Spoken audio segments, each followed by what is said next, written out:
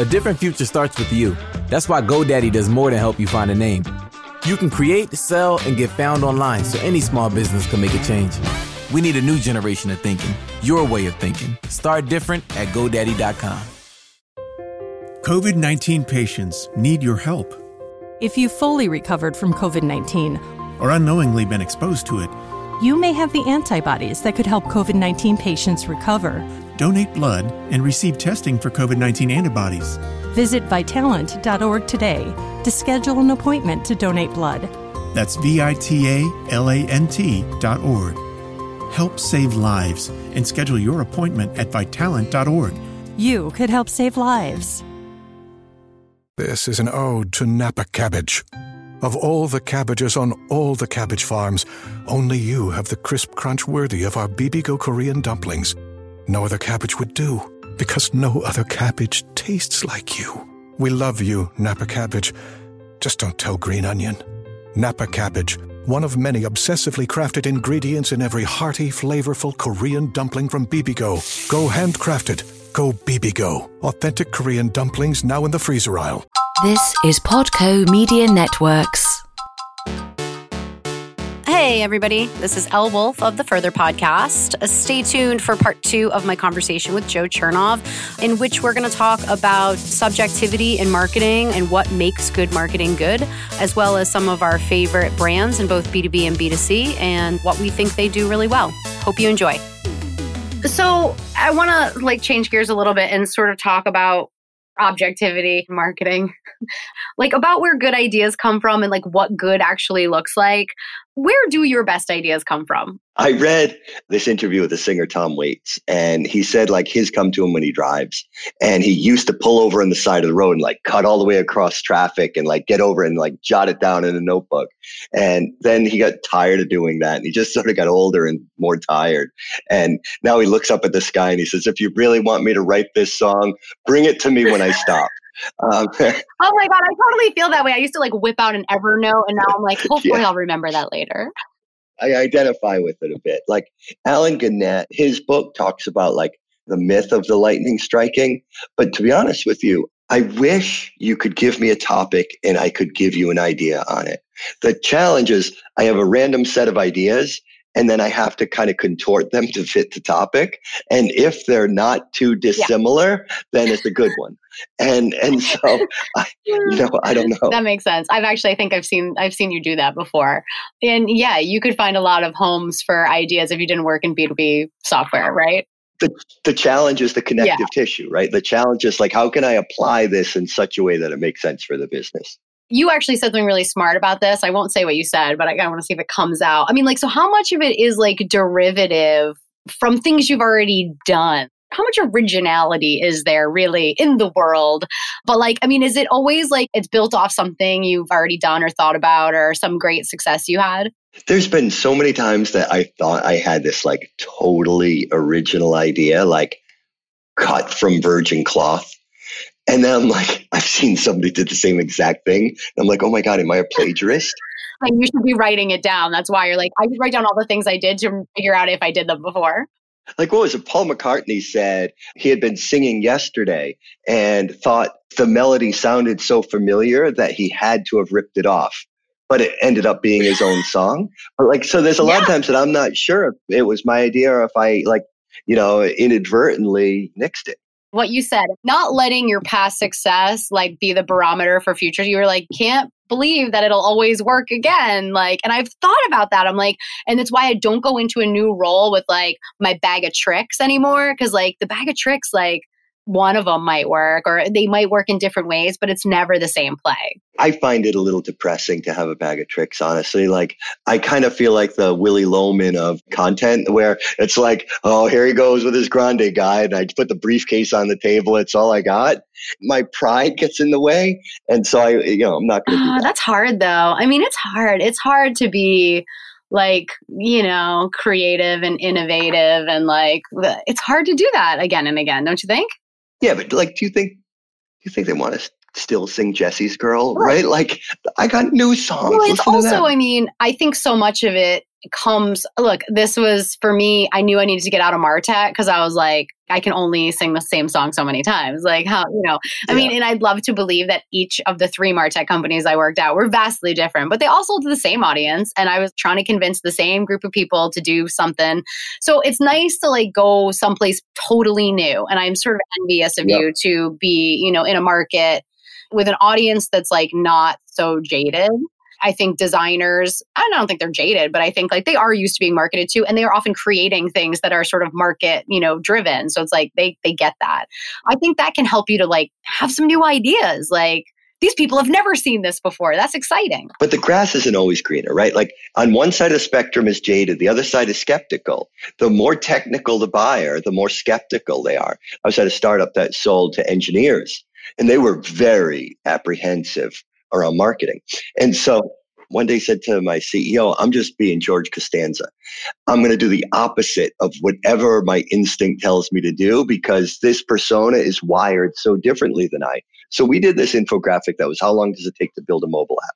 It was a big hit. It was a cover of Read Write Web for like 24 hours, just dumping traffic on us. We intentionally bungled the design at the end. Like it was intentionally flawed design because I didn't want it to look so polished that engineers would think that this was like some shiny marketer. And when I read one of the reviews of it, it said, this is really good. I like the citations. Like we put sources all over it, but it still was a little polished. It feels like marketing.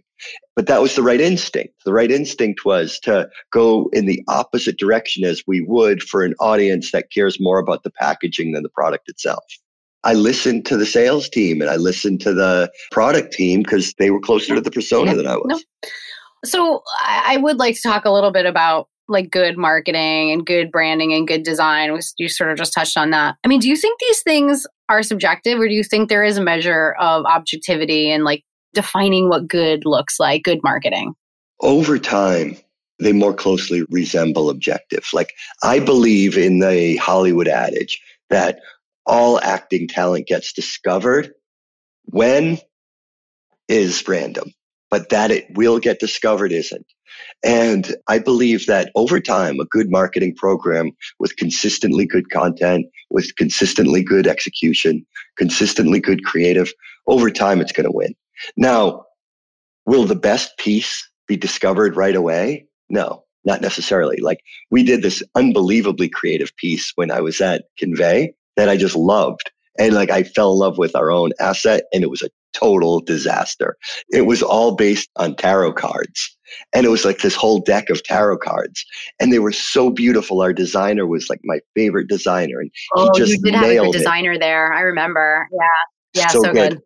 He was so good. I didn't use him. I deliberately didn't use him for the stuff that we wanted to look kind of shitty because like he was too good. But this, like, he just executed it so beautifully, and it was great creative, but it totally flopped. Well, you broke rule number 1 of marketing, which is don't fall in love with your own shit. Don't fall in love with your own campaign. It's like the worst thing to do. I guess if I can find that. It happens to all of us, though. I mean, there's just some things that you're so proud of.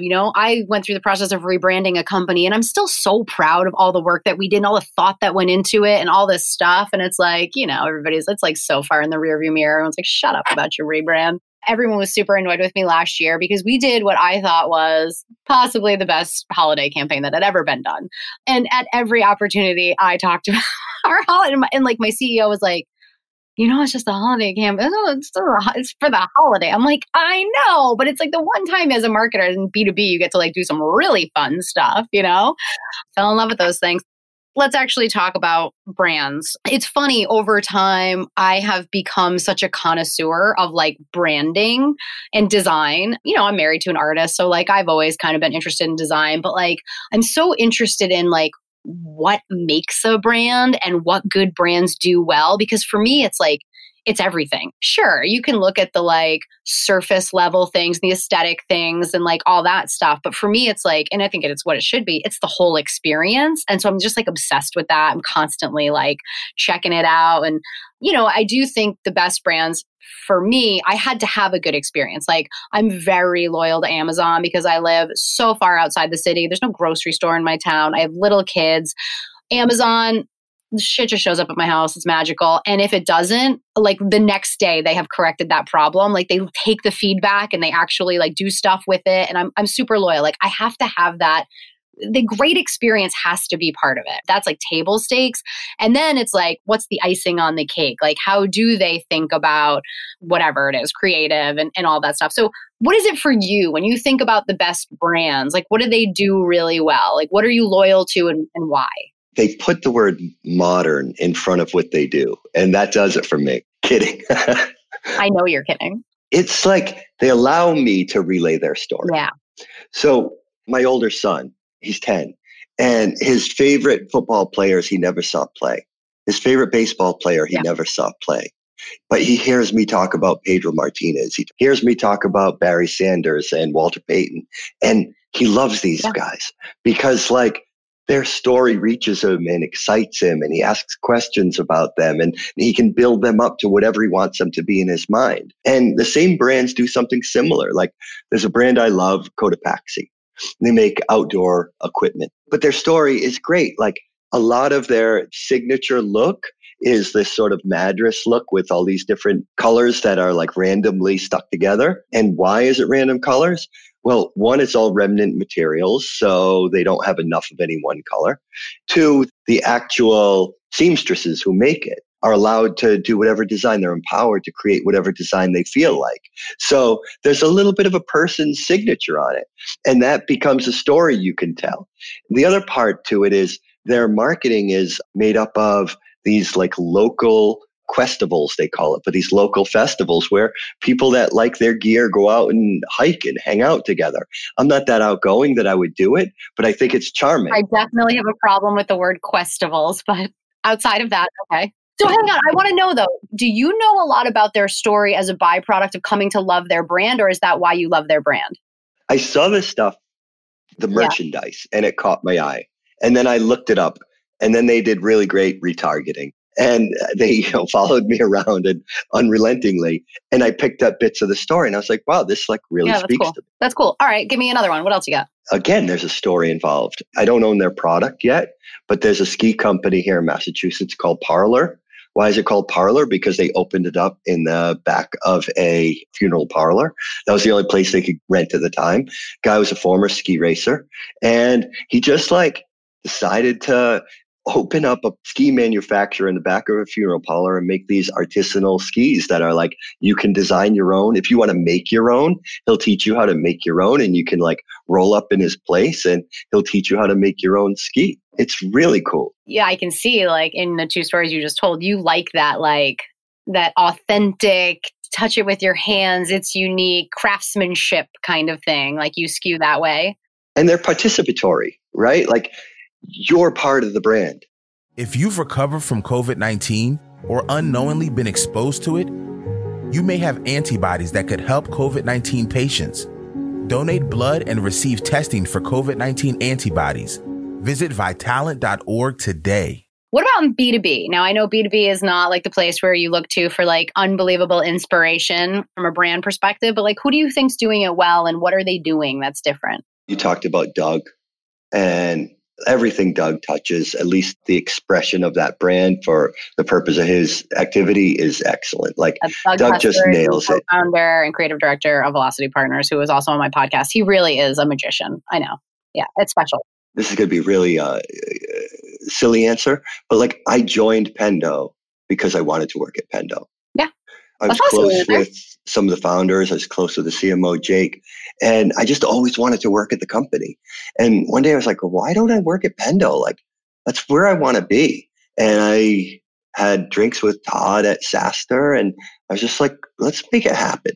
And that was brand. Like, it's funny that I own brand now, or I'm like partially responsible for it. I technically do, though. Brand's a team sport. But that's what attracted me to join the company, was like, that's where I wanted to be. Yeah, that's super cool. I'm in a similar place. It's like when you leave a job in our position where you're, you have some options. Everybody's like, well, what are you going to do next? And I was like, my answer was like, I want to do something outside of MarTech to make sure that I know how to do that and to try to like flex some muscles that maybe I hadn't in a while. And, you look around and it is hard in B2B. I mean, I think there are some companies that get it and invest in it the right way. What was interesting to me about Envision was how much of a like lifestyle brand they had built as a software company. I mean, like for product designers, like they look to Envision as sort of the source of community and content and like all this stuff. And I'm like, God, that's so cool that you were able to do that and make it a cool thing and also sell software on the side, right? So that's important. It's funny. I remember when we were rebranding Path Factory, which had been called Lookbook HQ. And, I joined there really early and I was bullish on it. I was bullish on what they were doing and the value of it and the idea of it. But I felt like the old brand was just such baggage. And we actually worked with Doug Kessler on the renaming of Path Factory and the identity. And he came back with like a million names, just a million names. And I liked a lot of them. But I remember when we kind of got to that point where we were all like feeling like, yeah, Path Factory, that's it. I remember saying like, I want to work at that company. That sounds cool. That feels like a cool place. I can imagine it being really, really awesome. And it's cool to see that come to life, And that's where like, N=1 is still a reliable signal. Totally. Is when like, you could imagine wanting to work there. Yep. You're not always going to know the persona you sell to. And the further the persona gets from you, the less reliable like your personal signal gets. But when it comes to the employer brand, like N=1 is pretty reliable. Totally. And I think I quote you on this a lot, and it's, you helped me to get more comfortable. I mean, again, coming from my background, I was always looking for causation. I always wanted to see the straight line from here to there, and you did this, and this is what happened. And I've gotten so much more comfortable with correlation. I mean, when I had to defend the rebranding of that company to our board of directors, like I couldn't point to some like magical thing that was going to happen. I just felt deep down that like it was going to make stuff better. People were going to like us more. We were going to be able to build that kind of affinity that we had struggled to build as Lookbook. And I've just gotten, in these squishy areas and the soft areas, I've gotten so much more comfortable with that sort of correlation and just feeling like deep down that it's like the right thing. I think that counts for a lot, especially if you have good instincts. And over time, given enough time, correlation and causation can become indistinguishable from each other. Absolutely. You know who else has done a great job with brand for a totally different reason is OpenView Ventures. Oh, totally. I agree with that. These guys compete with growth stage is a tough racket and you're competing against really big checks. And they don't have the same size fund as like the Sequoias and the Andreessens of the world. And they're investing a lot at the same stage. And so what they did is initially it was content and now it's product-led growth, but they like declare a major. They have a point of view. And they publish it, inexhaustively. Relentlessly, yes. It. And they don't get sick of their own story. Like a lot of marketers get tired of their own story prematurely. Like they're like, that's old. And meanwhile, it's been out for 6 weeks. And, a tenth of a percent of the world has ever seen it. And yet they get bored of it. So they move on. And now you get stuck in this idea hamster wheel that you can never get off. But OpenView doesn't do it at all.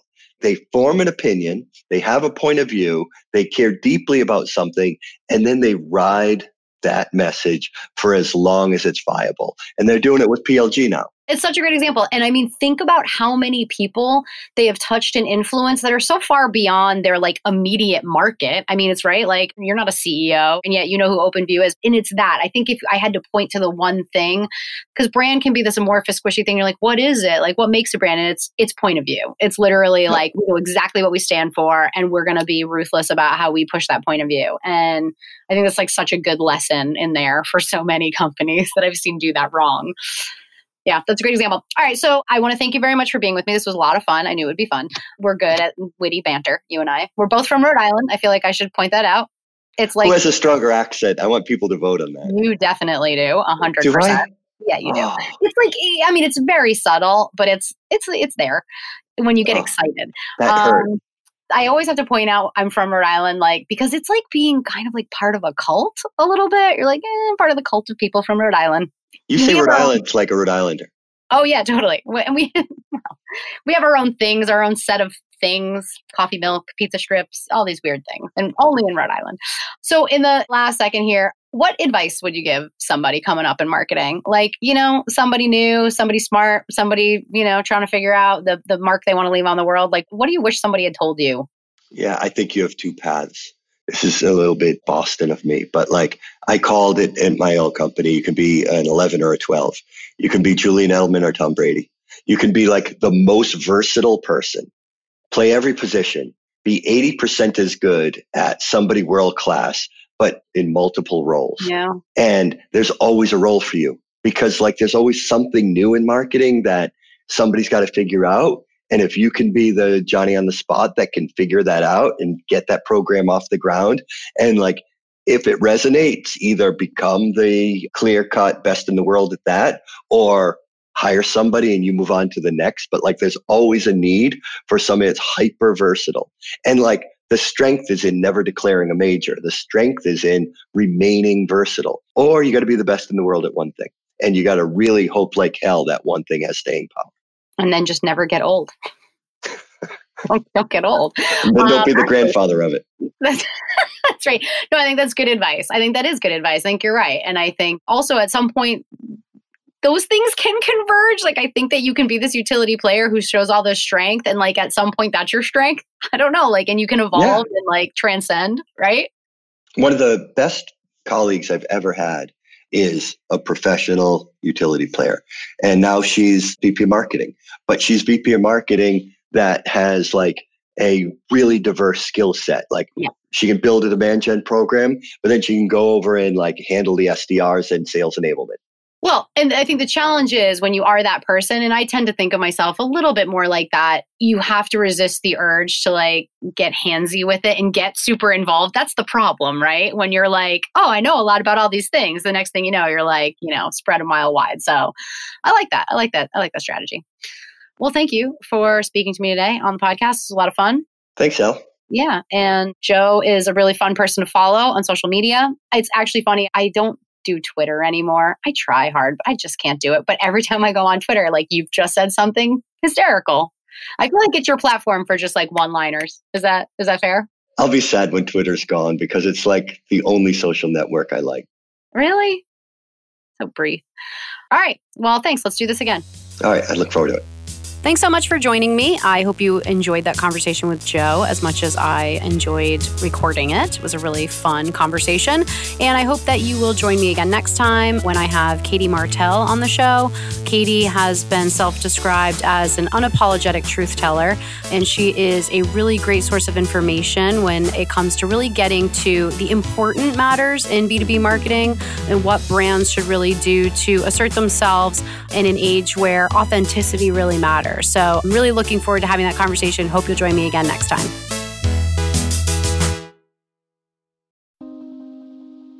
You stay home for the greater good. Secondhand smoke doesn't. It drifts through cracks in walls, air vents, and sink drains, spreading toxic chemicals that can damage lungs. Secondhand vape also puts your lungs at risk, even with the fruity smells. Protect yourself and the people around you from these secondhand dangers. Learn how at tobaccofreeca.com.